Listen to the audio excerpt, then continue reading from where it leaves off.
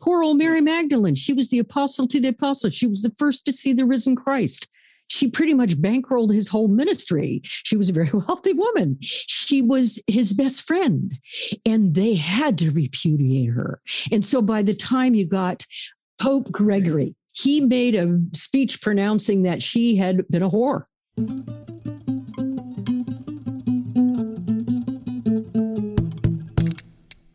Okay, we're back. Katherine Wolf is here. We're talking about her fantastic book, Beyond How Humankind Thinks About Heaven. And to be true to my promise from last week, let me tell you about my experience with the Vatican and a cross and Catholicism. So when I was in 9th grade, I went to Kennedy Catholic High School as a punishment.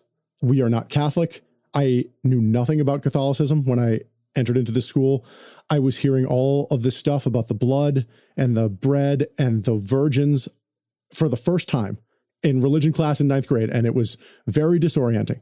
So I also had my first girlfriend who I didn't lose my virginity to, but I almost did. She said, I would go to hell for you. Oh, dear. Which was so fucked up that I couldn't even move on with the encounter.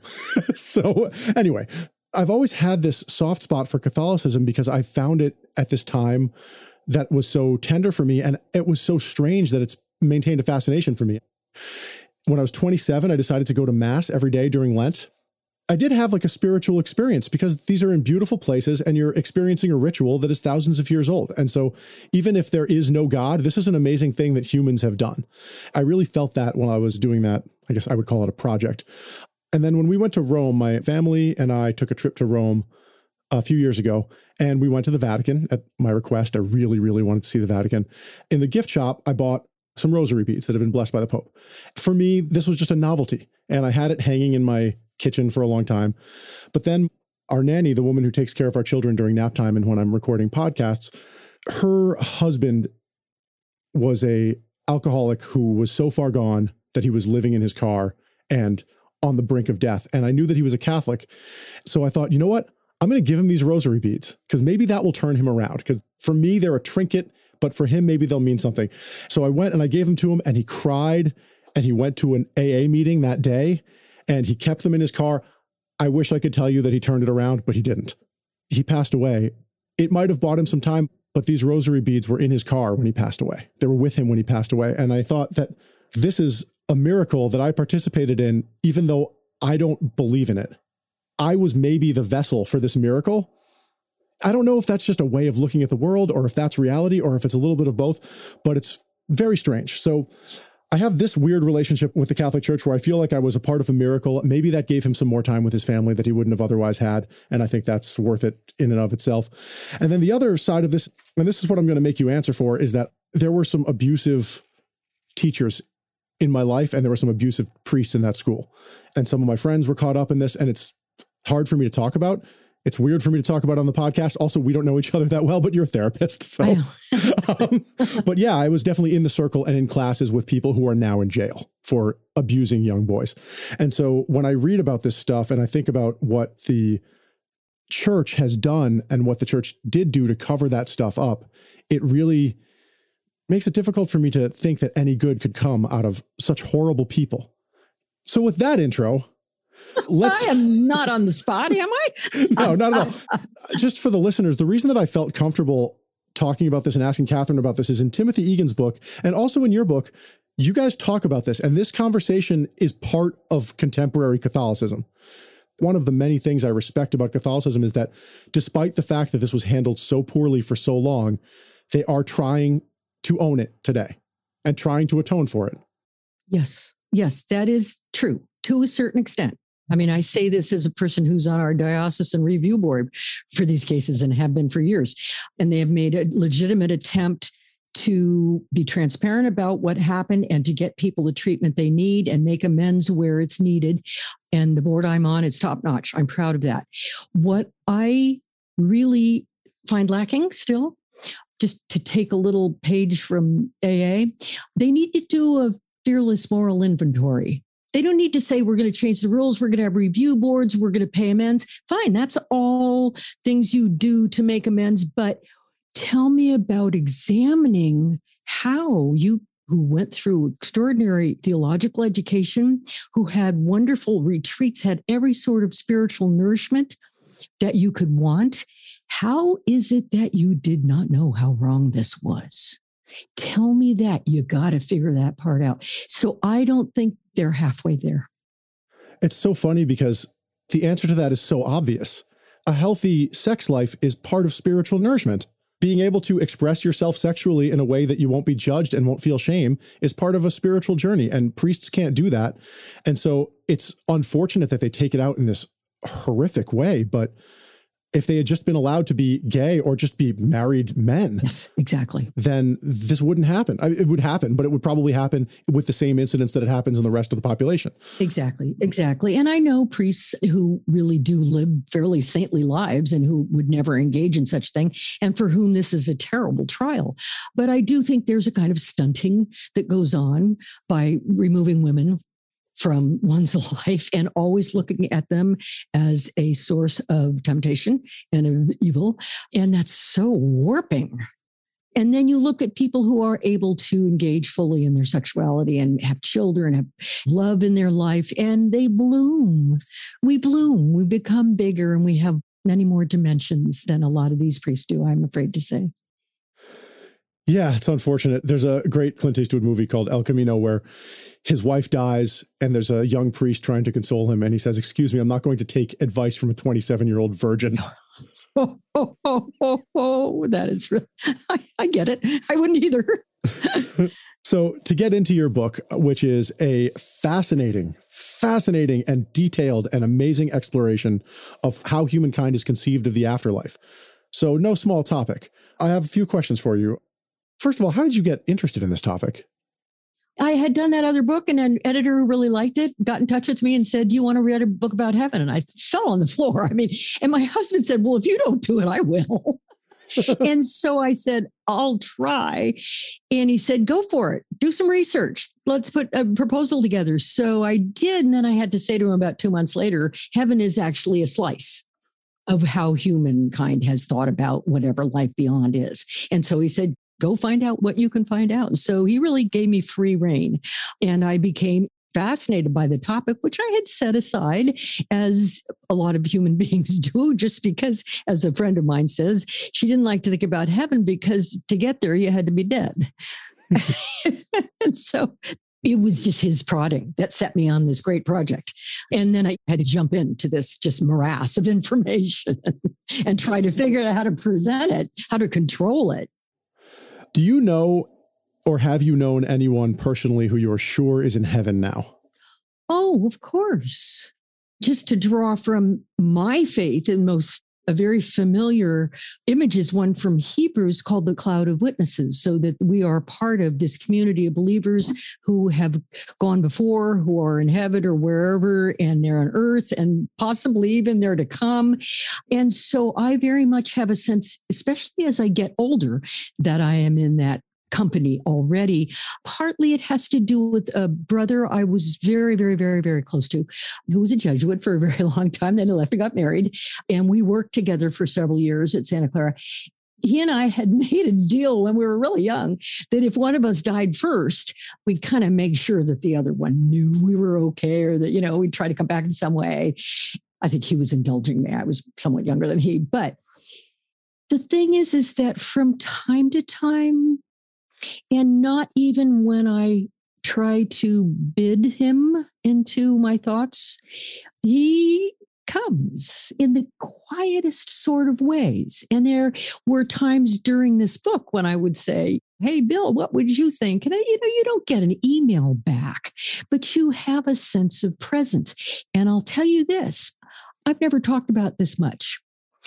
The thing is, when I started doing this book, even on the Stanford campus where I live, where you think people are basically into science and would be skeptical about these things, I can't tell you how many people just kind of came up to me at a party or, at a friend's house or whatever, and just say, I have this thing with my grandmother. Every now and then I feel she's there. Or people say, in the couple of days after my husband died, I just felt like he was still there. And so these people were not being overly dramatic at all, quite the opposite. They were rather reticent. but they really wanted to tell somebody and they knew they could tell me because I was writing a book about it. And so I came to really credit my own experience more because so many people told me about these things. We have a thread on this podcast. I end up interviewing a lot of Native writers. One of the common things is believing in the oral tradition and using that in conjunction with science. And I did an episode with Dr. Paulette Stevies, who is an anthropologist, but she took the bold step of incorporating some of the oral traditions for people into her anthropology. And lo and behold, by following those things, she found stuff. And I think, of course, as a progressive liberal person, I think that's amazing. But then when I hear of religious people doing literally the exact same thing, it sounds silly to me. But as you were just saying this to me, I realized this is the same thing. You're taking something that was someone's actual experience and you're taking what they say at face value and trying to investigate it. It may lead you somewhere and it may not, but it's certainly worth taking seriously because it's not like one person has ever had an experience like this. Most people have had some experience like this. Yes, they have. And the whole oral tradition that takes place in so many societies and so many faith traditions, it has to do with remembering and passing down. And it's that cloud of witnesses I'm talking about. We carry the word down into future generations through the oral traditions. Yeah, and a lot of Catholicism, I guess it's written down somewhere, but a lot of it is just these traditions that there's not really incense in the Bible, but there's incense in every mass. Smells and bells, my friend used to call it. Yes. So I think the nature of writing some metaphysical work of philosophy is that it's difficult to talk about, but there is a concrete factual through line. Can you give us the Reader's Digest version of the history of human thought of the afterlife? I'm glad to do this. I will say first, though, that the essential guiding belief was I came to realize as I looked at all kinds of traditions that people have been thinking about this for as long as we have any record or any evidence, and we don't stop thinking about it. Even people who reject it think about it. It's as though there's a reality that beckons to us. And I think Augustine himself said it wonderfully. He said, "You've made us for you, Lord, and our hearts are restless until they rest in thee." We have a kind of response. And so you do start with the Neanderthals 40,000 years ago. We have little grave goods. There's the very earliest glimmers that people were thinking beyond this world. If you look at the sociologist Robert Bellah, he talks about the social interaction of very early peoples where play and nurturance became a vehicle for people to develop their imagination and also was a basis for society. I think it was the Egyptians, and I think it's about the second millennium BC, where we get in their wisdom texts and their myths and songs this sense that there might be consequences for good and bad behavior, and that those consequences will visit us when we move into the next life. And that's a signal change, actually, in human development. And then shortly after that, the travelers began. People started in all traditions to tell the stories. Of course, to them, they weren't stories, they were accounts of people like Gilgamesh or Muhammad or Elijah or Daniel or Enoch, people who went to heaven, usually the kind of realm of heaven and hell that the Western religions posit. And they tell what happened there and come back and tell us what it's all about. So that was a real turning point for me in my research, because I thought, okay, now I've got my narrative thread here, because it's the stories and these people have all gone there and come back. And it's important to note to 21st century listeners, I had to convince myself of it. These aren't stories, they are accounts. And the very fact that Viraz in Zoroastrianism or Muhammad in Islam could come back and tell this tale was proof to their audiences that it had happened. Factual proof. Wow. Yeah. I think about Gilgamesh, and it doesn't really make sense to write that down at a time when writing was so expensive and time consuming, unless it was really, really important.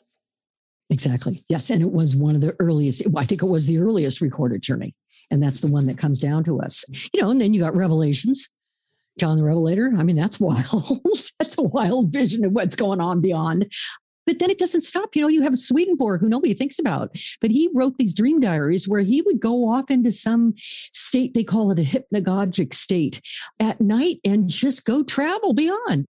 And then now today, I mean, I went to this place called the Monroe Institute, which is under the auspices of the University of Virginia, and went through a whole experience. You'll be interested in this as a musician, where for 3 or 4 days, we were sent on sort of musical journeys. We were in little pods where we had these beautiful, incredible sounds and harmonies and waves of sounds that would really take us far into our imagination. And these are people who believe that there are ways such as that to have out-of-body travel from this earth.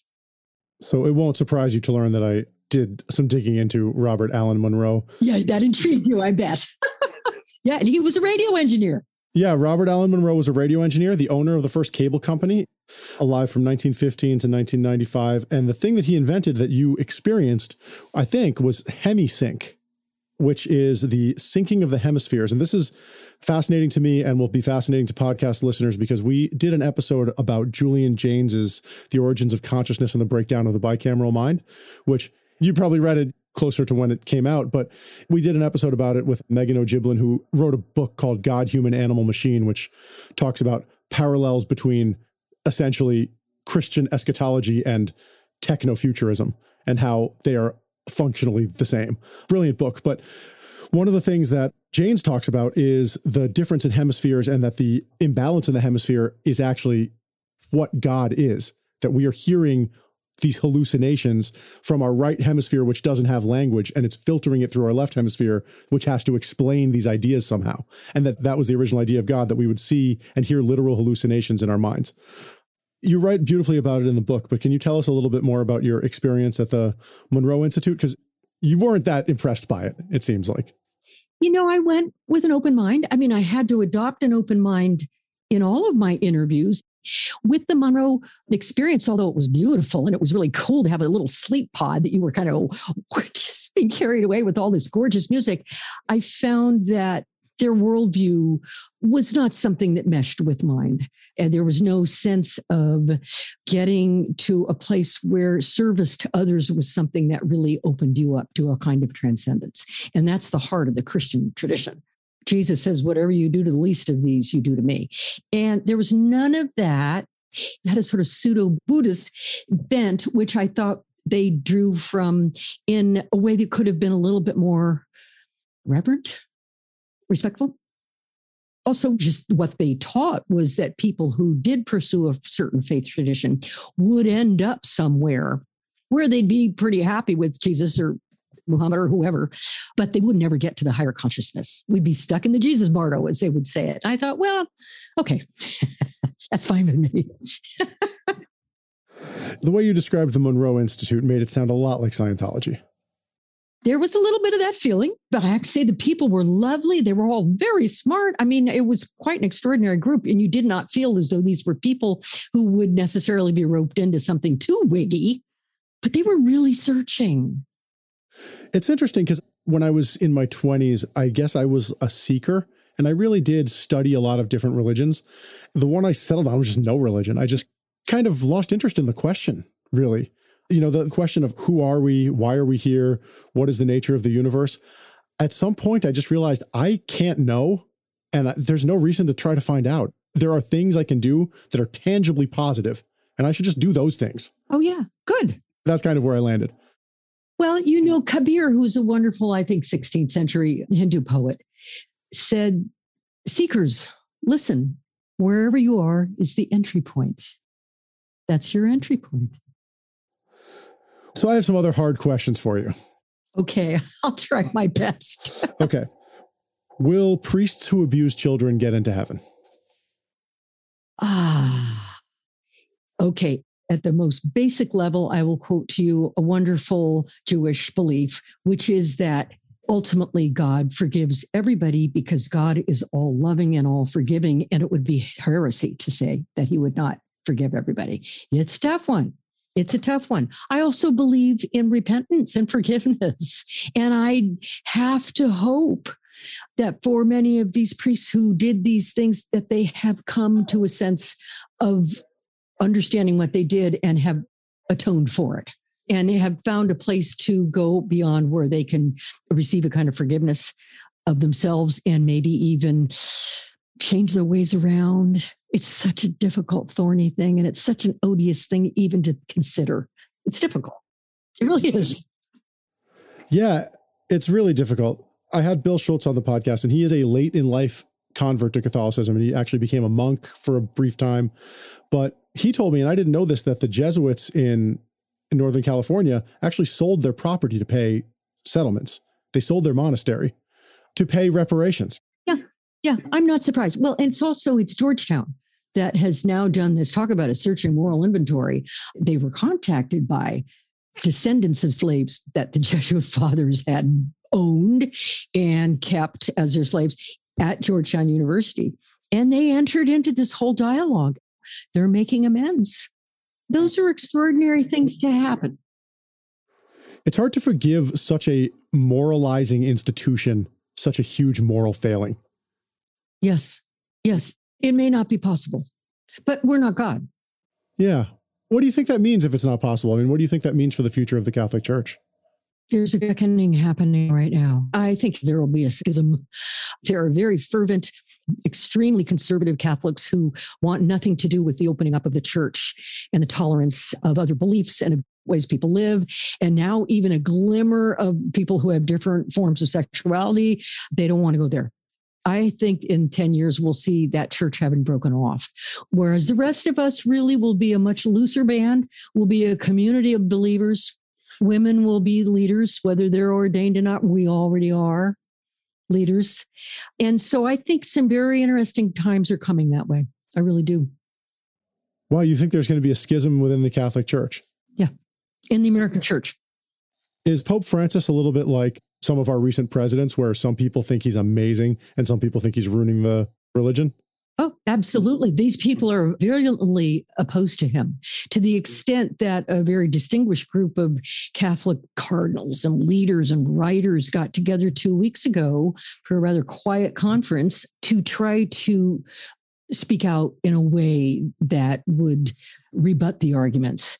I don't want to say combat, because I hate that word, and they don't think of it as combat either, but they want to present an alternative view of Francis. So that's in the work. So that's how far it's gotten. Where do you stand? Are you a Francis fan? Oh, yeah, I am.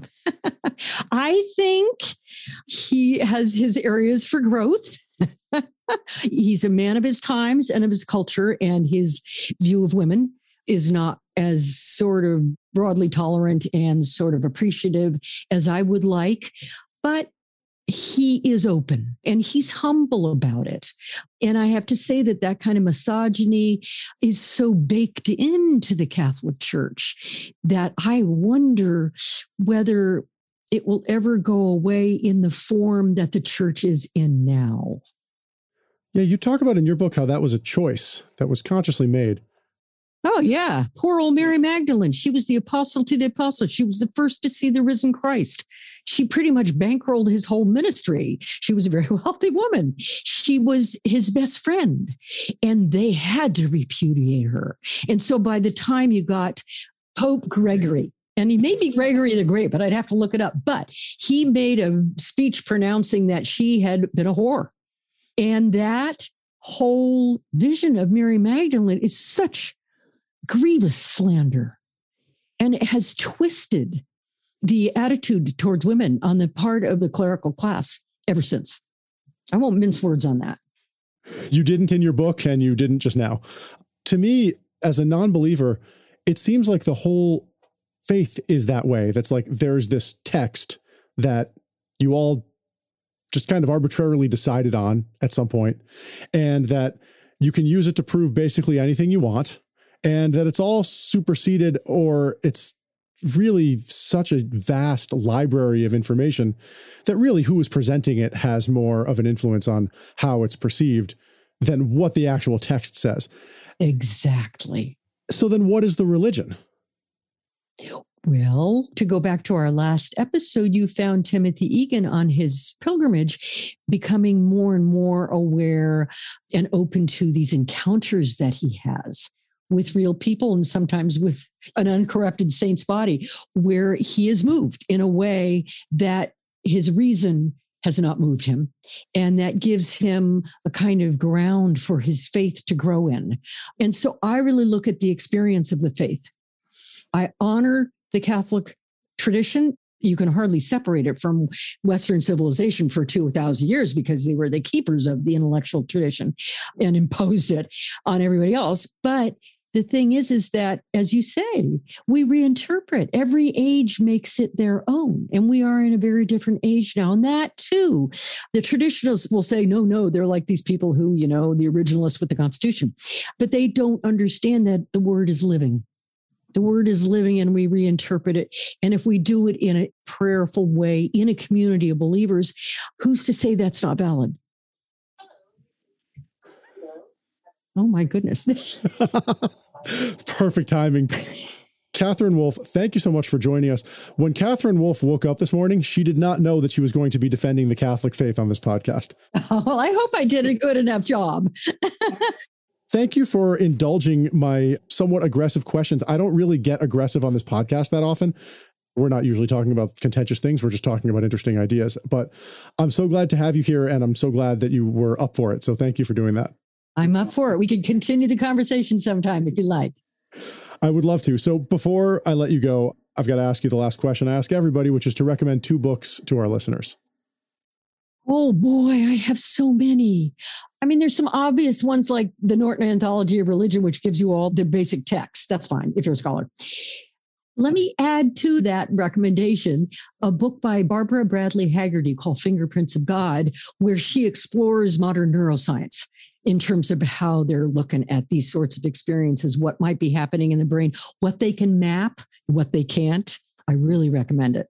Probably the 2 books that really moved me along in my understanding of faith and of the possibilities of life beyond were William James's Varieties of Religious Experience, which is luminous, which is where he tries to apply science to religious experience.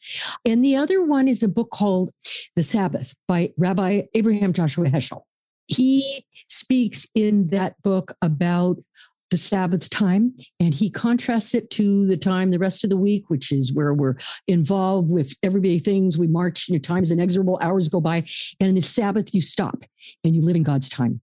It is a beautiful, beautiful evocation of that Jewish tradition, but it also very much dovetails with Kabir, the Hindu, who says, seekers, wherever you are, is the entry point, that wherever you are, you can take the time, you can get out of time. That's when you become a mystic. And that's when you can leave this whole meshugana that we're in right now and go someplace else. I think the Catholic lady saying meshugana is a great way to end the podcast. My booby would be proud of you. Thank you so much. Catherine Wolf, thank you so much for joining us. Her book is Beyond: How Humankind Thinks About Heaven. It's fantastic. Everyone should get it and read it. Buy a copy for your friends. It's a great book to buy people for Christmas because they're thinking about the afterlife and so on.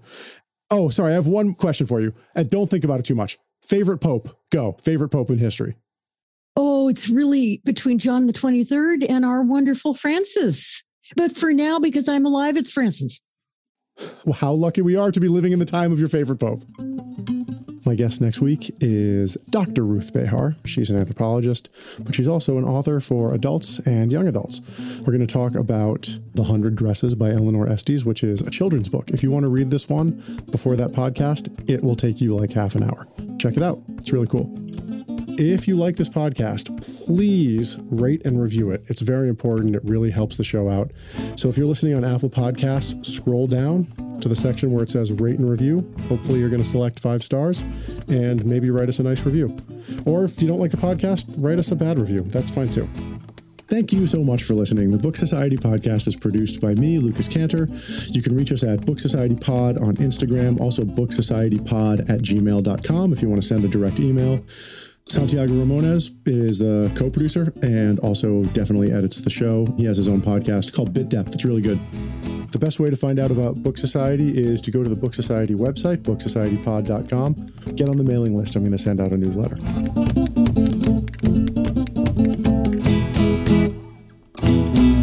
I would say Clement III is my favorite pope. Oh, good for you. We'll have to talk about that sometime.